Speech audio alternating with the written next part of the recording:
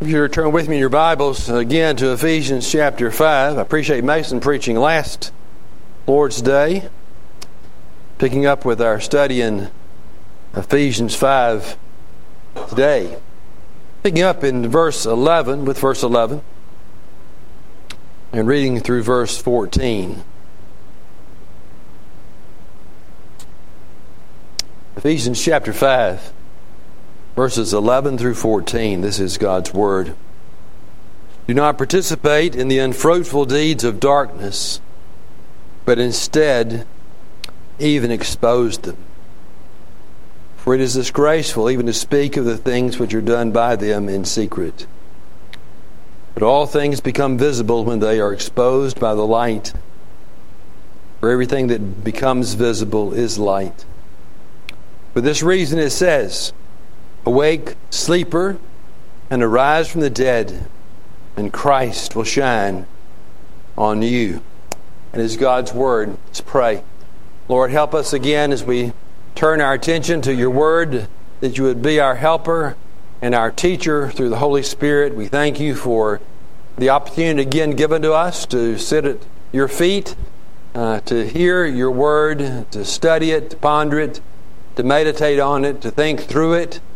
And we pray that you give us grace today to be able to understand it aright, to see it as it is, and to apply it to our lives as our need may become evident.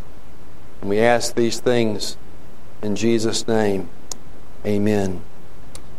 Well, as we've seen, this is a very practical and very personal section of the book of Ephesians. Really, since the book... Really since chapter 4, the beginning of chapter 4. Paul has been talking about the difference that our faith in Christ is to make in our lives. As we've seen, true saving faith is life-changing. If there's no change, we need to ask ourselves, is there really faith? True faith in Christ, faith that comes from being born again, by the power of the Holy Spirit, changes your life. It changes what you think, changes what you say, it changes what you do. In fact, the contrast between a believer and an unbeliever throughout the Bible, especially in these latter chapters of Ephesians, is quite stark. Now, you might find that to be a bit peculiar, because in evangelical Christianity today, as we look across the broad spectrum of it, many times we don't see a big difference, do we? Between the life of an unbeliever, a professing unbeliever, and the life of a professing believer. Many times their lifestyles tend to blend instead of there being this kind of stark distinction that the Bible says there ought to be. And that's not a compliment to the unbeliever. That's an indictment on believers. The Bible says that as believers we're not to be conformed to the ways of the world, but we're to be transformed, changed into something different. Now, Paul describes that contrast in this section of Ephesians 5 through the difference between the light and the dark. Those who are in Christ are light. Those who are apart from Christ, the Bible says, are darkness. And the light that we have, of course, is the light of Christ, or the presence of Christ shining through our lives. And therefore, we are to be allowing the light of Christ to illuminate our lives so that others might be able to see Christ in us, a reflection of His glory, the light of Christ manifesting itself through us. What that means in a practical sense is we put off ungodly behavior and put on godly behavior. We turn away from disobedience and we put on obedience. In a world of sin, a world of the darkness of sin that is all around us, a darkness that keeps getting deeper and darker, we are to shine the bright light of Christ. That means wherever you are, in your home, in your school, in your workplace, in your social settings, in your neighborhood, in your church, others ought to be able to see the light of Christ in your life. You know, Jesus said it. He said it this way: you are the light of the world. And so as we begin this morning, I would just ask that question: are you? I have to ask that question of myself. Am I? Are we being the light of the world? As people see us, do we reflect the light of Christ?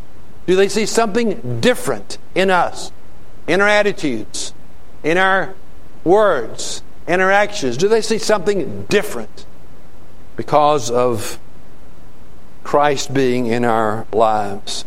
In our text this morning, Paul continues that discussion of the light and the dark, and he tells us more about how we can be that light. He gives us two ways. And the first way that he gives us as to how we can be the light of the world here is by living what I'm calling a balanced life. A balanced life.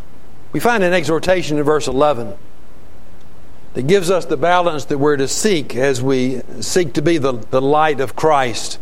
And the first part of that admonition in verse 11 is negative. It tells us what not to do. It says, do not participate in the unfruitful deeds of darkness. That's a straight command. The text says, do not do this. Now once again, we see this strong contrast developed. Look back to verse 8, where Paul said, for you were formerly darkness, but now you are light in the Lord. Walk as children of light. And then back to verse 11, the connection is, and since you are light, do not participate in the unfruitful deeds of darkness. The deeds or the works of unbelievers, these deeds of darkness, what Paul warned us against earlier back in verses 3 and 4. Immorality, impurity, greed. Verse 4, filthiness, silly talk, coarse jesting. In those verses, Paul said those kinds of things don't fit in the life of a Christian. They're not proper. They shouldn't even be named among us, the text says.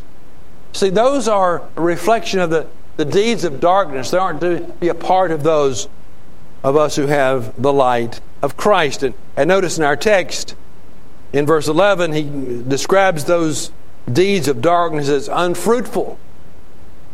They don't bear fruit. They're not beneficial. They're not helpful.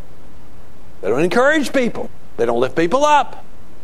They are unfruitful, not worthy of commendation or praise. Now, as believers, you know, we're in a tricky situation. One of the last words that Jesus gave to his disciple was, go and make disciples of all the nations. Well, you can't go and make disciples of all the nations if you're not in the nations. You can't change the world if you're not in the world. And that's the tricky situation the Bible gives us. We're to be in the world, but we're not to be of the world.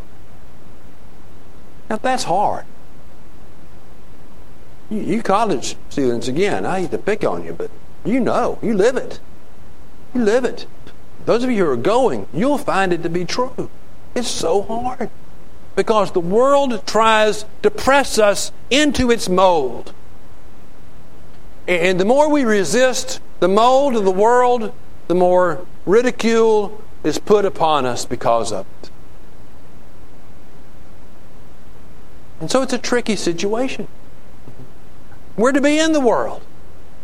And yet we're not to allow the world to impress its values, its morals, its principles upon us. But rather we are to change the little world in which God places us. Wherever that might be, our lives are to make a difference where God puts us. And it tells us here we're not to participate in the unfruitful deeds of darkness. Again, the Bible says that the world tries to make us like itself. And as Christians, we have a choice. We can be conformists or we can be transformers. We can simply give in and give up and conform to the ways of the world, or we can try to change it, to transform it in what little way we can by the life that we live. And that's given to us individually as Christians. It's given to us corporately as the church. The church is to be an agent of change and not a victim of conformity. But again, as we look at it, the broad spectrum of evangelical Christianity, many times we find the church not being much different. We find the church patterning the ways of the world many times instead of being something that is different. Now, I know that many times that's done with good intentions. People trying to be more like the world in order to reach the world. That's not the biblical pattern. Biblical says we're to be different. We're not to be like the world. We're to be holy as He is holy. And as the text says, not even to participate in the unfruitful deeds of darkness. And the second part of that exhortation is positive. It tells us what we are to do. Into verse 11. It says, but instead, we are even to expose them. That is, as believers, as the light of Christ, we are to expose these unfruitful deeds of darkness. We just can't keep our heads in the sand and pretend that the evil around us doesn't exist. To keep quiet about sin is to encourage it to increase. Not to call sin sin is just to put your stamp of approval on it. Many times the only way that we can expose the darkness of sin is by shining the light, the gospel, on it. I'm sure that all of us at some point in time have had a problem with roaches. I got some response out of that. Either in your home or in your garage or in your shed or on your porch. When do you see the roaches? It's when you turn the light on.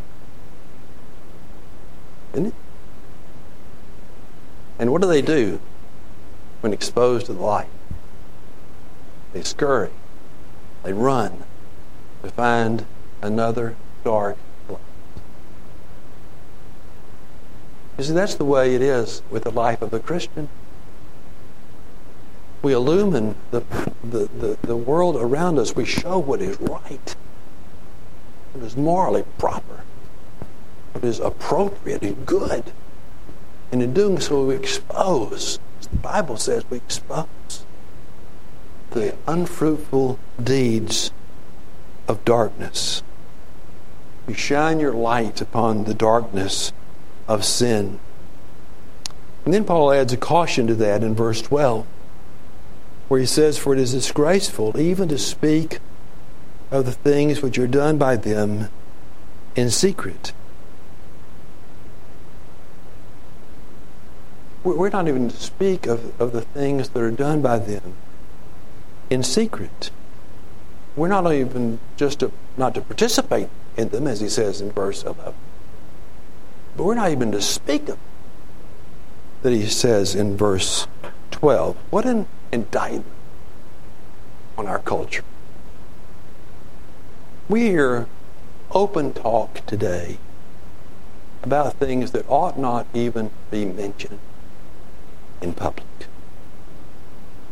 And our government even promotes those things that the Bible describes as the unfruitful deeds of darkness.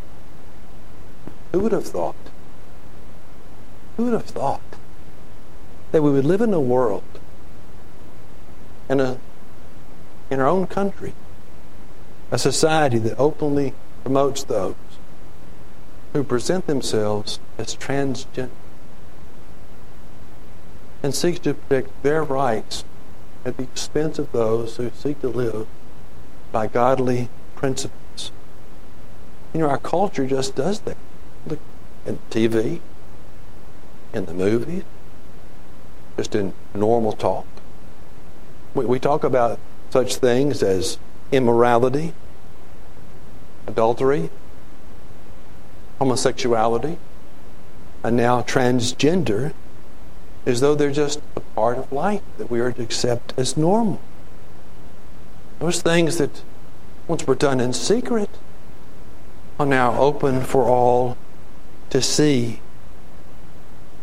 The Bible says those things are sin. And not to call them sin is to go against the teaching of God's Word. We live in a society not only does not call these things sin, but now claims that they are acceptable forms of behavior. Now, we are people who have the gospel. We're people who not only are to proclaim the gospel, but we're to live out the gospel. And as we live out the gospel, we're to be giving hope to those who have wandered off into various paths of sin. And our lives of the bright light of Christ are to seek to draw them to the Savior. And we need to be careful that we seek to do that as well. Well, the second way Paul gives us to be the light of the world here. The first was by living a balanced life. And the second is by living by the truth of God's Word. Now, it's not said explicitly, but it's clearly there implicitly. In verse 13, he says this: "But all things become visible when they are exposed by the light. For everything that becomes visible is light." Now, we've talked about being the light of the world and allowing the light of Christ to shine through us. And that all sounds very good, doesn't it? Jesus said, "You're the light of the world." But how do we do that? Well, Jesus said, one of the ways is by our good works. You are the light of the world.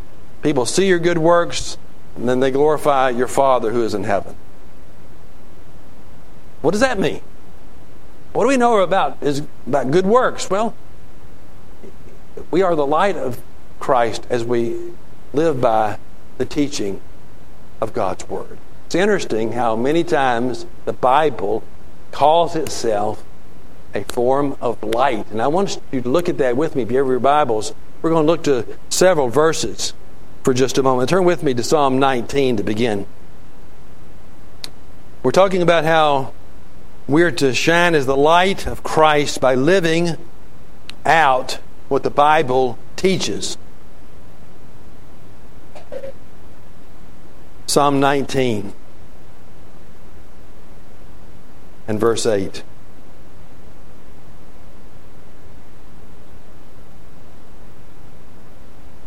It says, "The precepts of the Lord are right, rejoicing the heart. The commandment of the Lord is pure." And what does it do? It enlightens the eyes, or enables us to see. God's Word enables us, gives us light to see what is right and what is wrong. Psalm 36 and verse 9 says this: "For with you is the fountain of life. In your light we see light."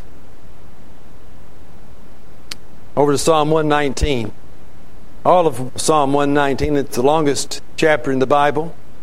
All of Psalm 119 focuses in some way upon the Scriptures, upon the Word of God. Psalm 119, verse 105. Familiar verse: "Your word is a lamp to my feet and a light to my path." And then if you look down to verse 130, "The unfolding of your words gives light. It gives understanding to the simple. The unfolding of your words gives light. And so as we live according to the truth of God's Word, it shines the bright light of Christ. Proverbs chapter 6.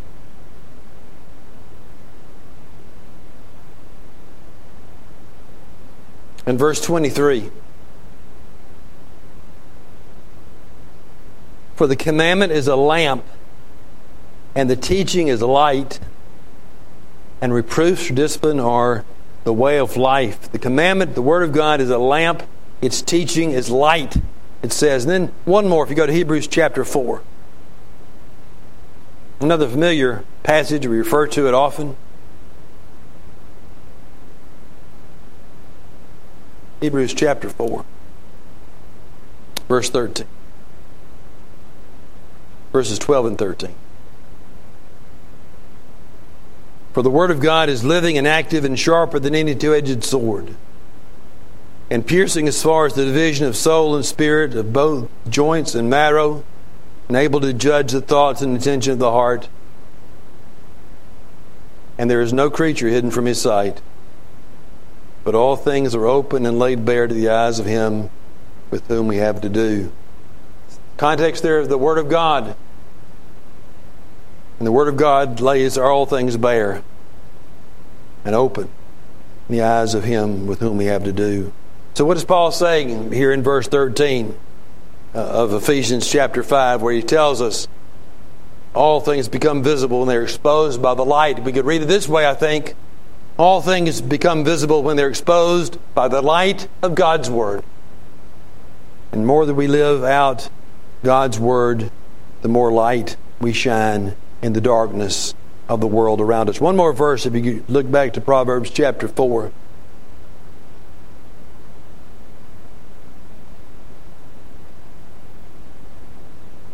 And verse 28.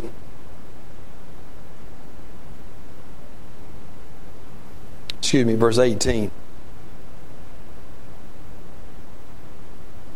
Just a little aside, I missed a few numbers this morning, and that's because I think my eyes are getting better and my glasses are getting worse. That's a good thing. So I need my glasses adjusted. I'm having difficulty seeing with them on.